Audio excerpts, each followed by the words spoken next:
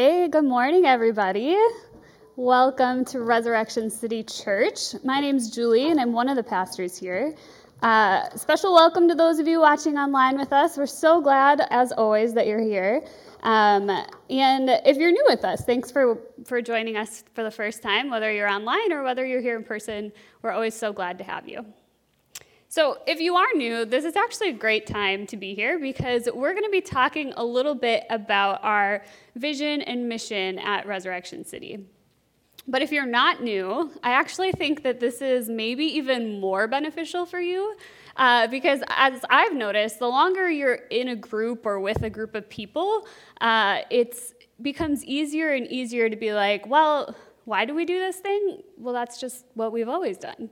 And even though we've only been around for 2 years, we're going to celebrate our second birthday at the end of the month, it's still easy to get into those patterns of thinking, well, that's just what we do. That's just what happens at Resurrection City Church. And so even if you've been here since the very, very beginning, I would encourage you to really engage with this material because I think it's going to help us be refreshed and to be excited and to remember why we actually do the things that we do.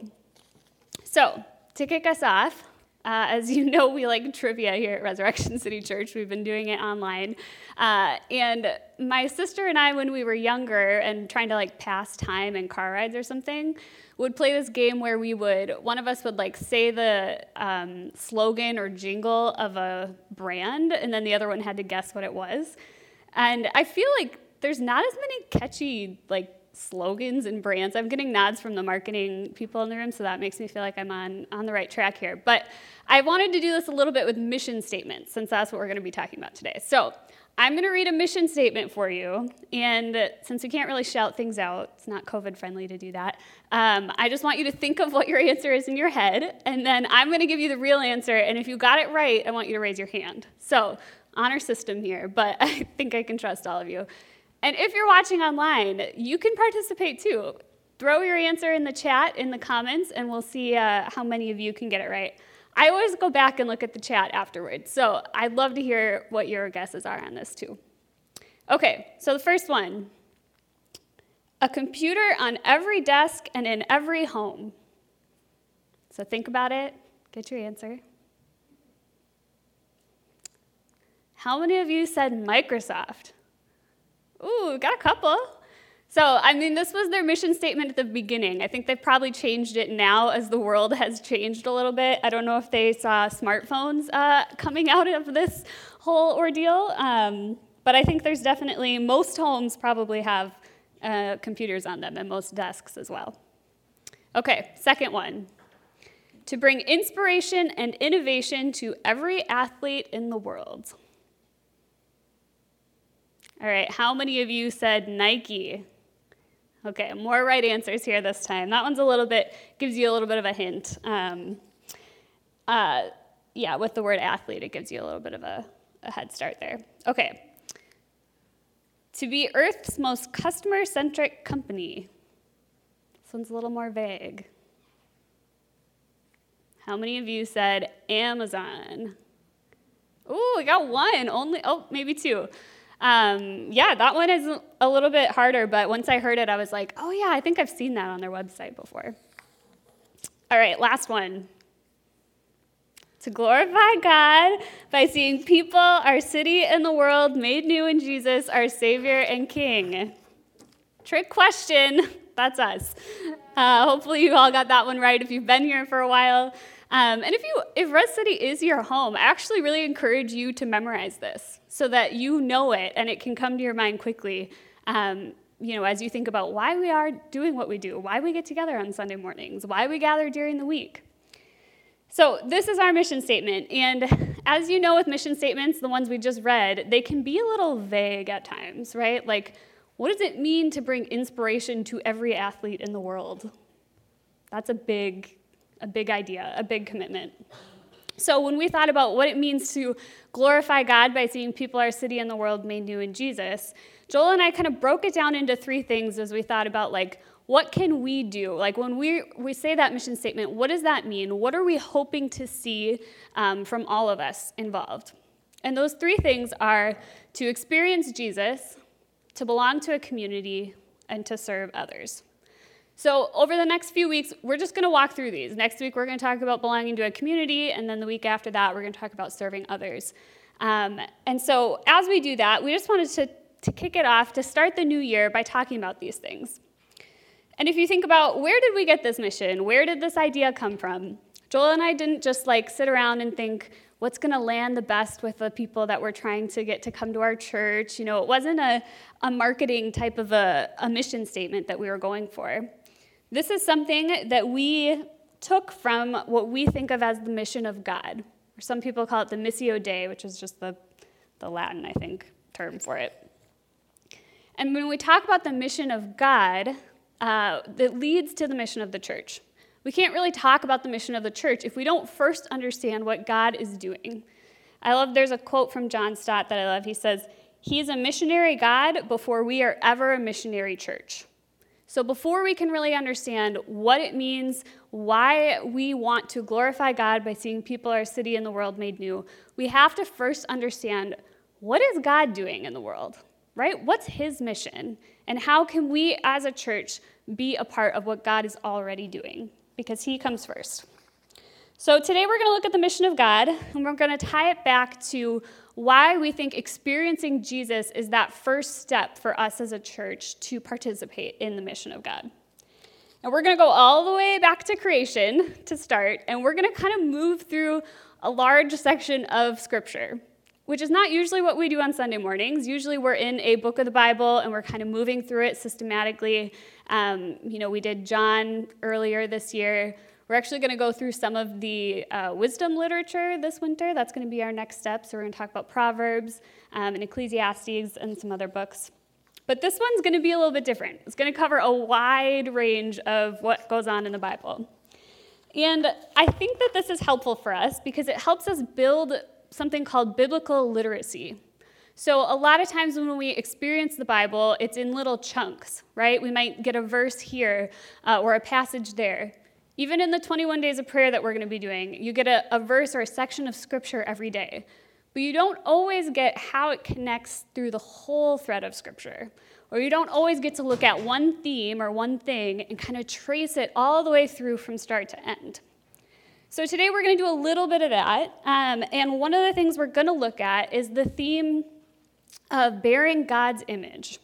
So let's start at the beginning. In the beginning, God creates.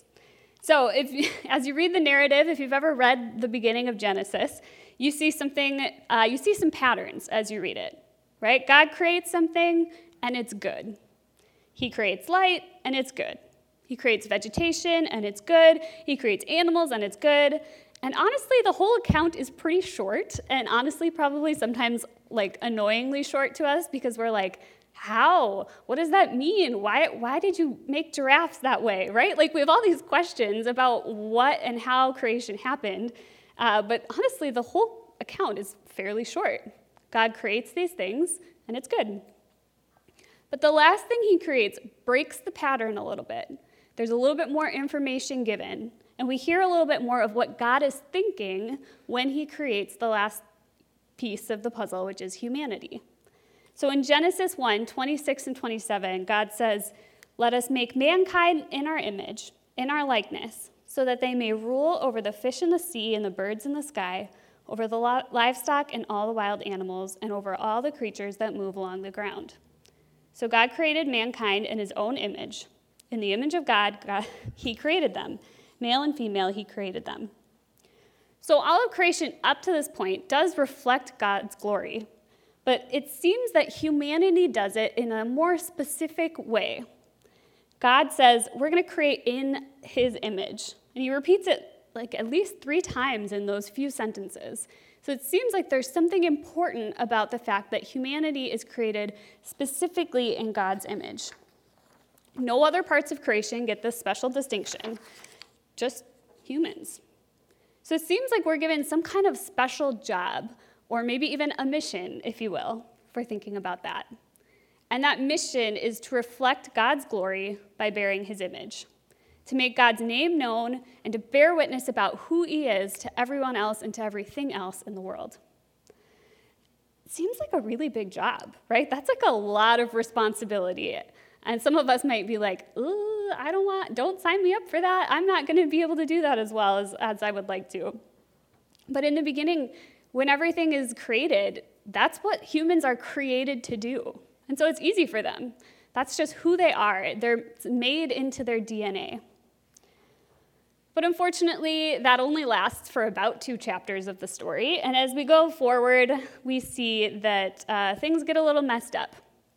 So Satan shows up, and he convinces Adam and Eve, the first humans, that they need more, right? Their life of bearing God's image the way that God designed them to, it's just not enough. You see, Adam and Eve are made in God's image, but they're not God. There's still a distinction here. God is creator. Adam and Eve are created, or creation. And I can just imagine, in my head, it goes a little bit like this. Who knows what it was actually like? But in my head, I think of Satan being like, no, you should have more. You need to live your best life now, right? Like, he's like the most sinister intentions of like a marketing person or an influencer, right? You need this thing to make your life better. You have to have more. This product, this whatever it is, you deserve it. Just take it. You need this best life, right? Just go for it. So Adam and Eve do. They sin. They try to make it about their glory and not just about reflecting God's glory. They decide that they want more than just a reflection of God's glory, but they want their own. They want to take it for themselves. And as a result, the earth is cursed, we're cursed, and we no longer bear the image of God the way that we should. You can kind of think of it like a mirror. So a mirror would normally reflect the image of something, and if it's a mirror that's in good shape, it should do it perfectly. But when Adam and Eve sin, it's kind of like the mirror is shattered. It's broken into different pieces. You know, like when you drop a mirror, sometimes it just cracks, and then sometimes it like legitimately shatters into multiple pieces. And that's kind of how I think about this. Because even though we're broken, we still reflect God's glory and his image in some way. It's just not in a full, complete way, and it's not consistent. So you might get glimpses of it here and there in people, but it's not the full picture of what it was created to be and created to reflect God's glory. It's fragmented. And everyone's out to kind of build a name for themselves and gain their own glory rather than reflecting God's. And as we go forward in the book of Genesis, we're not even out of the first book of the Bible, right? Just moving a little bit further forward, in Genesis 11:4, there's a group of people who decide they're going to build a tower. So if you've heard these stories before, this is the Tower of Babel. And they said, "Come, let us build ourselves a city with a tower that reaches to the heavens so that we may make a name for ourselves. Otherwise, we'll be scattered all over the face of the whole earth." So you see something that doesn't look quite right in there? They're about making a name for themselves, not making God's name known and his name great. They no longer care about spreading God's glory, but now they're all focused on taking it for themselves. And this is something we see all the time. This is something that, if we think about it, is not that uncommon for us. People who are at work, where everyone's trying to get the promotion for themselves, they might be competing over it. On social media, you see people trying to make a name for themselves, trying to be great, trying to be better than the other people. Maybe even in parents, you might see this, like, you see how they put all of their time and energy into their kid because they're like, my kid has to be the best. I have to like have my glory known through my children or my kid. An interesting part is that if I were God, I think I'd be like, well, failed experiment, let's try again, right? Let's just scrap the whole thing and start over. But he doesn't. He doesn't give up on humanity. Instead, he says, I'll find another way. I'm going to stick with my broken, flawed people, and I'm actually going to make a covenant to them. I'm going to commit to them that I'm going to be faithful no matter how many times they seek their own glory instead of mine. And so he promises that he's going to call them to continue to bear witness about him and that he's going to do it. He's going to show up in a big way to his people. So when you read this covenant that God makes, I just want to read little parts of it because you kind of hear the pattern again. It says, I will make you very fruitful. I will make nations of you, and kings will come from you. I will establish my covenant with you. I will give you land, and I will be your God. So God says, look, you want to be great? I'll make you great. but I'm going to do it through my own glory. I'm going to do it through me. As you hear in that covenant, he says, I will, I will, I will. He's like, just to make it very, very clear who's doing this and whose glory this is really coming from. So God does amazing things for these people. And again, if you jump forward in the story, another well-known story that you may hear, even if you're not a churchgoer in popular culture, is the Exodus. So it's this story of God's people when they're in captivity, and God shows up and makes a way for them to get out. It's this super dramatic, really incredible miracle that happens where he literally pushes water out through Moses and makes a way through the sea for people to go through. And the people respond by praising him, and literally they write songs about it and are so excited to worship him and to make his name great and to talk about this incredible God that's rescued him. And he says, that's great. Tell about it. Remember it. Tell your kids about it. Tell everyone you come in contact with about it. And for a while they do. But ultimately, the same pattern of wanting things to be about them instead of about God takes place. They forget about it, they stop following God, they stop talking about it, they don't remember. And again, it sounds like something we can relate to. If you think back to times in your life where maybe you've had really great experiences where God has shown up, where you've really felt his presence, or maybe he answered a prayer that you have been praying for a really long time, or maybe he showed up in some kind of big way in your life. And after that, you're like, yes, I am on fire, right? That's, I think, where that phrase comes from. A lot of times people say, I'm on fire for the Lord. They're so excited. They want to go out there and talk about it, tell their friends about it. It's the only thing they can think about. And then over time, the excitement fades. Real life sets in. The worries about work and about school and everything else takes place of all of that excitement. We get distracted. And I think it's because in a lot of ways, the story of the Israelites that we read in Scripture mirrors a lot of our own story, which is why it matters so much that God is faithful to his covenant. He's faithful to what he promised his people in the beginning, no matter how often they screw up, no matter how many times they turn away from him, or how many times they make it about themselves. And as we move forward in the story of Scripture, we see that he shows that faithfulness in the fullest way through Jesus. So Jesus serves as a bridge between the mission of God and the mission of the church. So how does he do that? In Hebrews 1, 2, and 3, it says, in these last days, God has spoken to us by his Son, whom he appointed heir of all things, and through him also he made the universe. The Son is the radiance of God's glory and the exact representation of his being, sustaining all things by his powerful word. After he had provided purification for sins, he sat down at the right hand of the Majesty in heaven. So Jesus comes as the true image of God. Hebrews says he's the radiance of God's glory, the exact representation of his being. He's fully man, he's fully God, and he lives out this calling to bear God's image to the rest of the world in the most perfect way. He shares the good news. He proclaims God's kingdom and lives it out. And when he dies and rises again, he makes a way for all of us to be made new and to continue to glorify God by bearing his image. So Jesus comes and does what humanity could never do. He bears God's image and bears the glory of God to everyone else around him, and he does it perfectly. And then when he dies, as Hebrews says, he provides purification for our sins. So going all the way back to Adam and Eve, when they choose to take their own glory in their own hands and make it about themselves rather than representing God the way he made them to, Jesus' sacrifice covers that, makes us whole again. He sacrifices himself so that all of us, throughout all of this history, can be made new, that we can be made more into the image of God. So if you think back to that mirror example I gave earlier about the mirror shattering, when Jesus shows up, it's like he puts the pieces of the broken mirror back together. There are still cracks, right? That's not repaired perfectly. We're still broken people. There's still going to be times when we choose to worship our own glory instead of wanting to represent God's. But you can see the picture of God's glory more clearly. It's a little bit more full. It's a little bit more consistent. And through reconciliation with God through Christ, we can once again bear God's image. 2 Corinthians 5, again, I'm moving us up into the New Testament here, puts it this way. All this is from God, who reconciled us to himself through Christ and gave us the ministry of reconciliation. That God was reconciling the world to himself in Christ, not counting people's sins against them. And he has committed to us the message of reconciliation.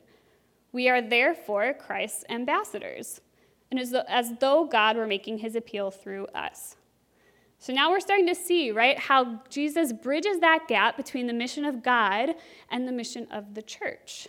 He makes it possible for us to be once again Christ's ambassadors, as if God is making his appeal through us. We are called to bear God's image again.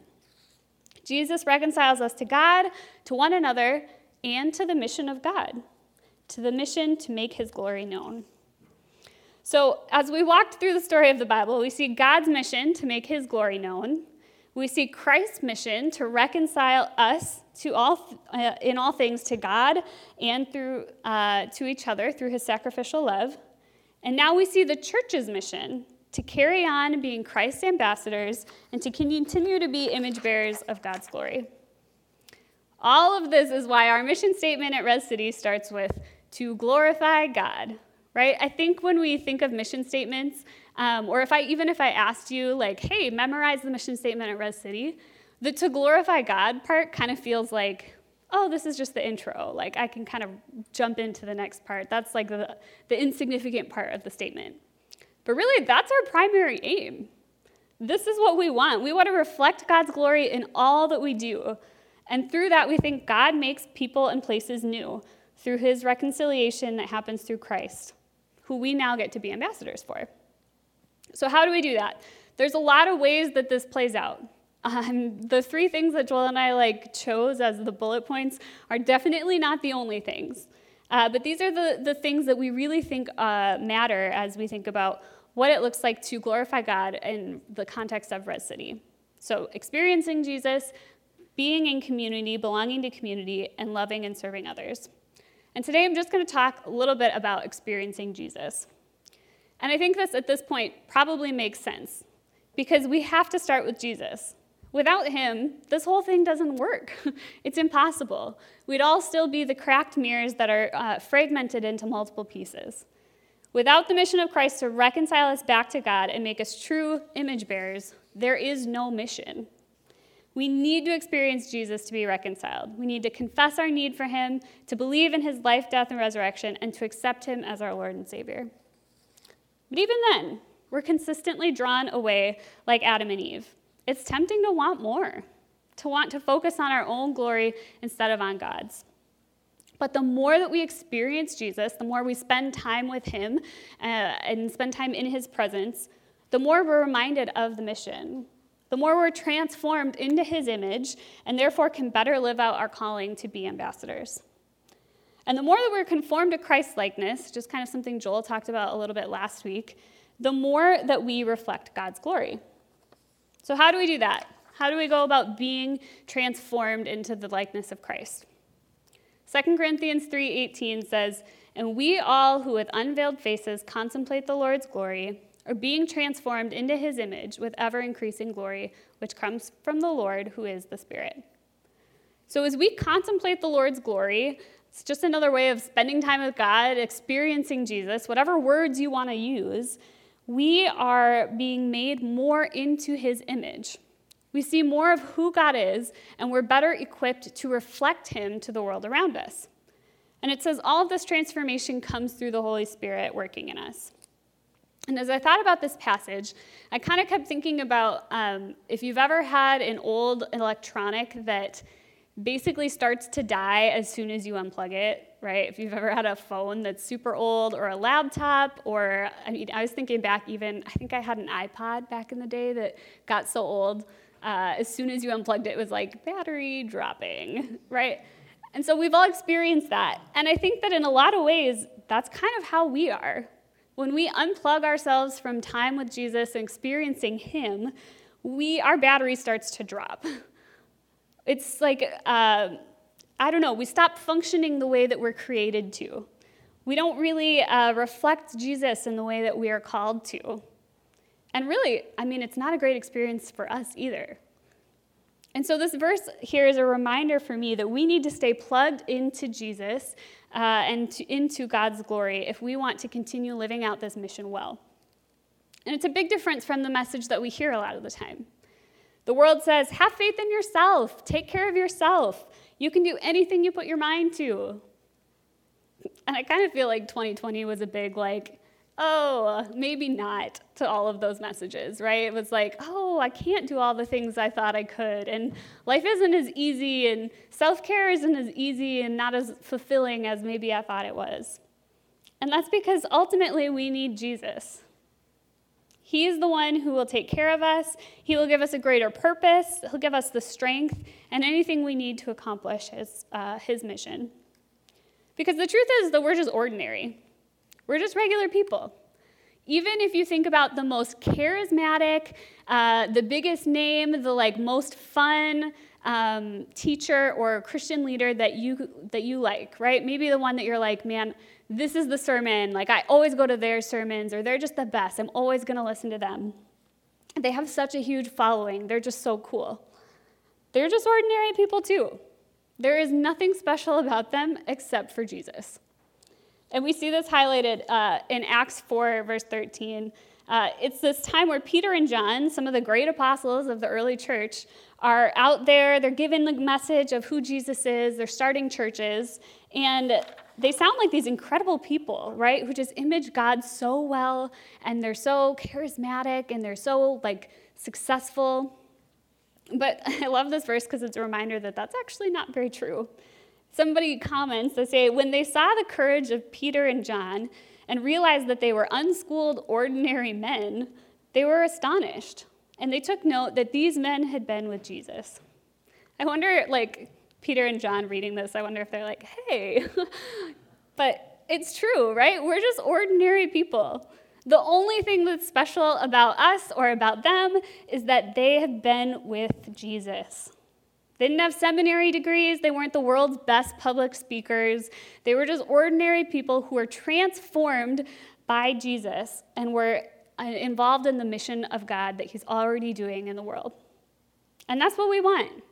When people come to Res City or when they join a community group or come to an event, we don't want them to think, wow, those people are so cool. They're so great. This is such a really well-organized or special thing. We want them to experience Jesus. We want them to say, those people, they're okay. But I can really tell that they've been with Jesus. So how can you be a part of the mission of Res City, or in even a bigger sense, the mission of God?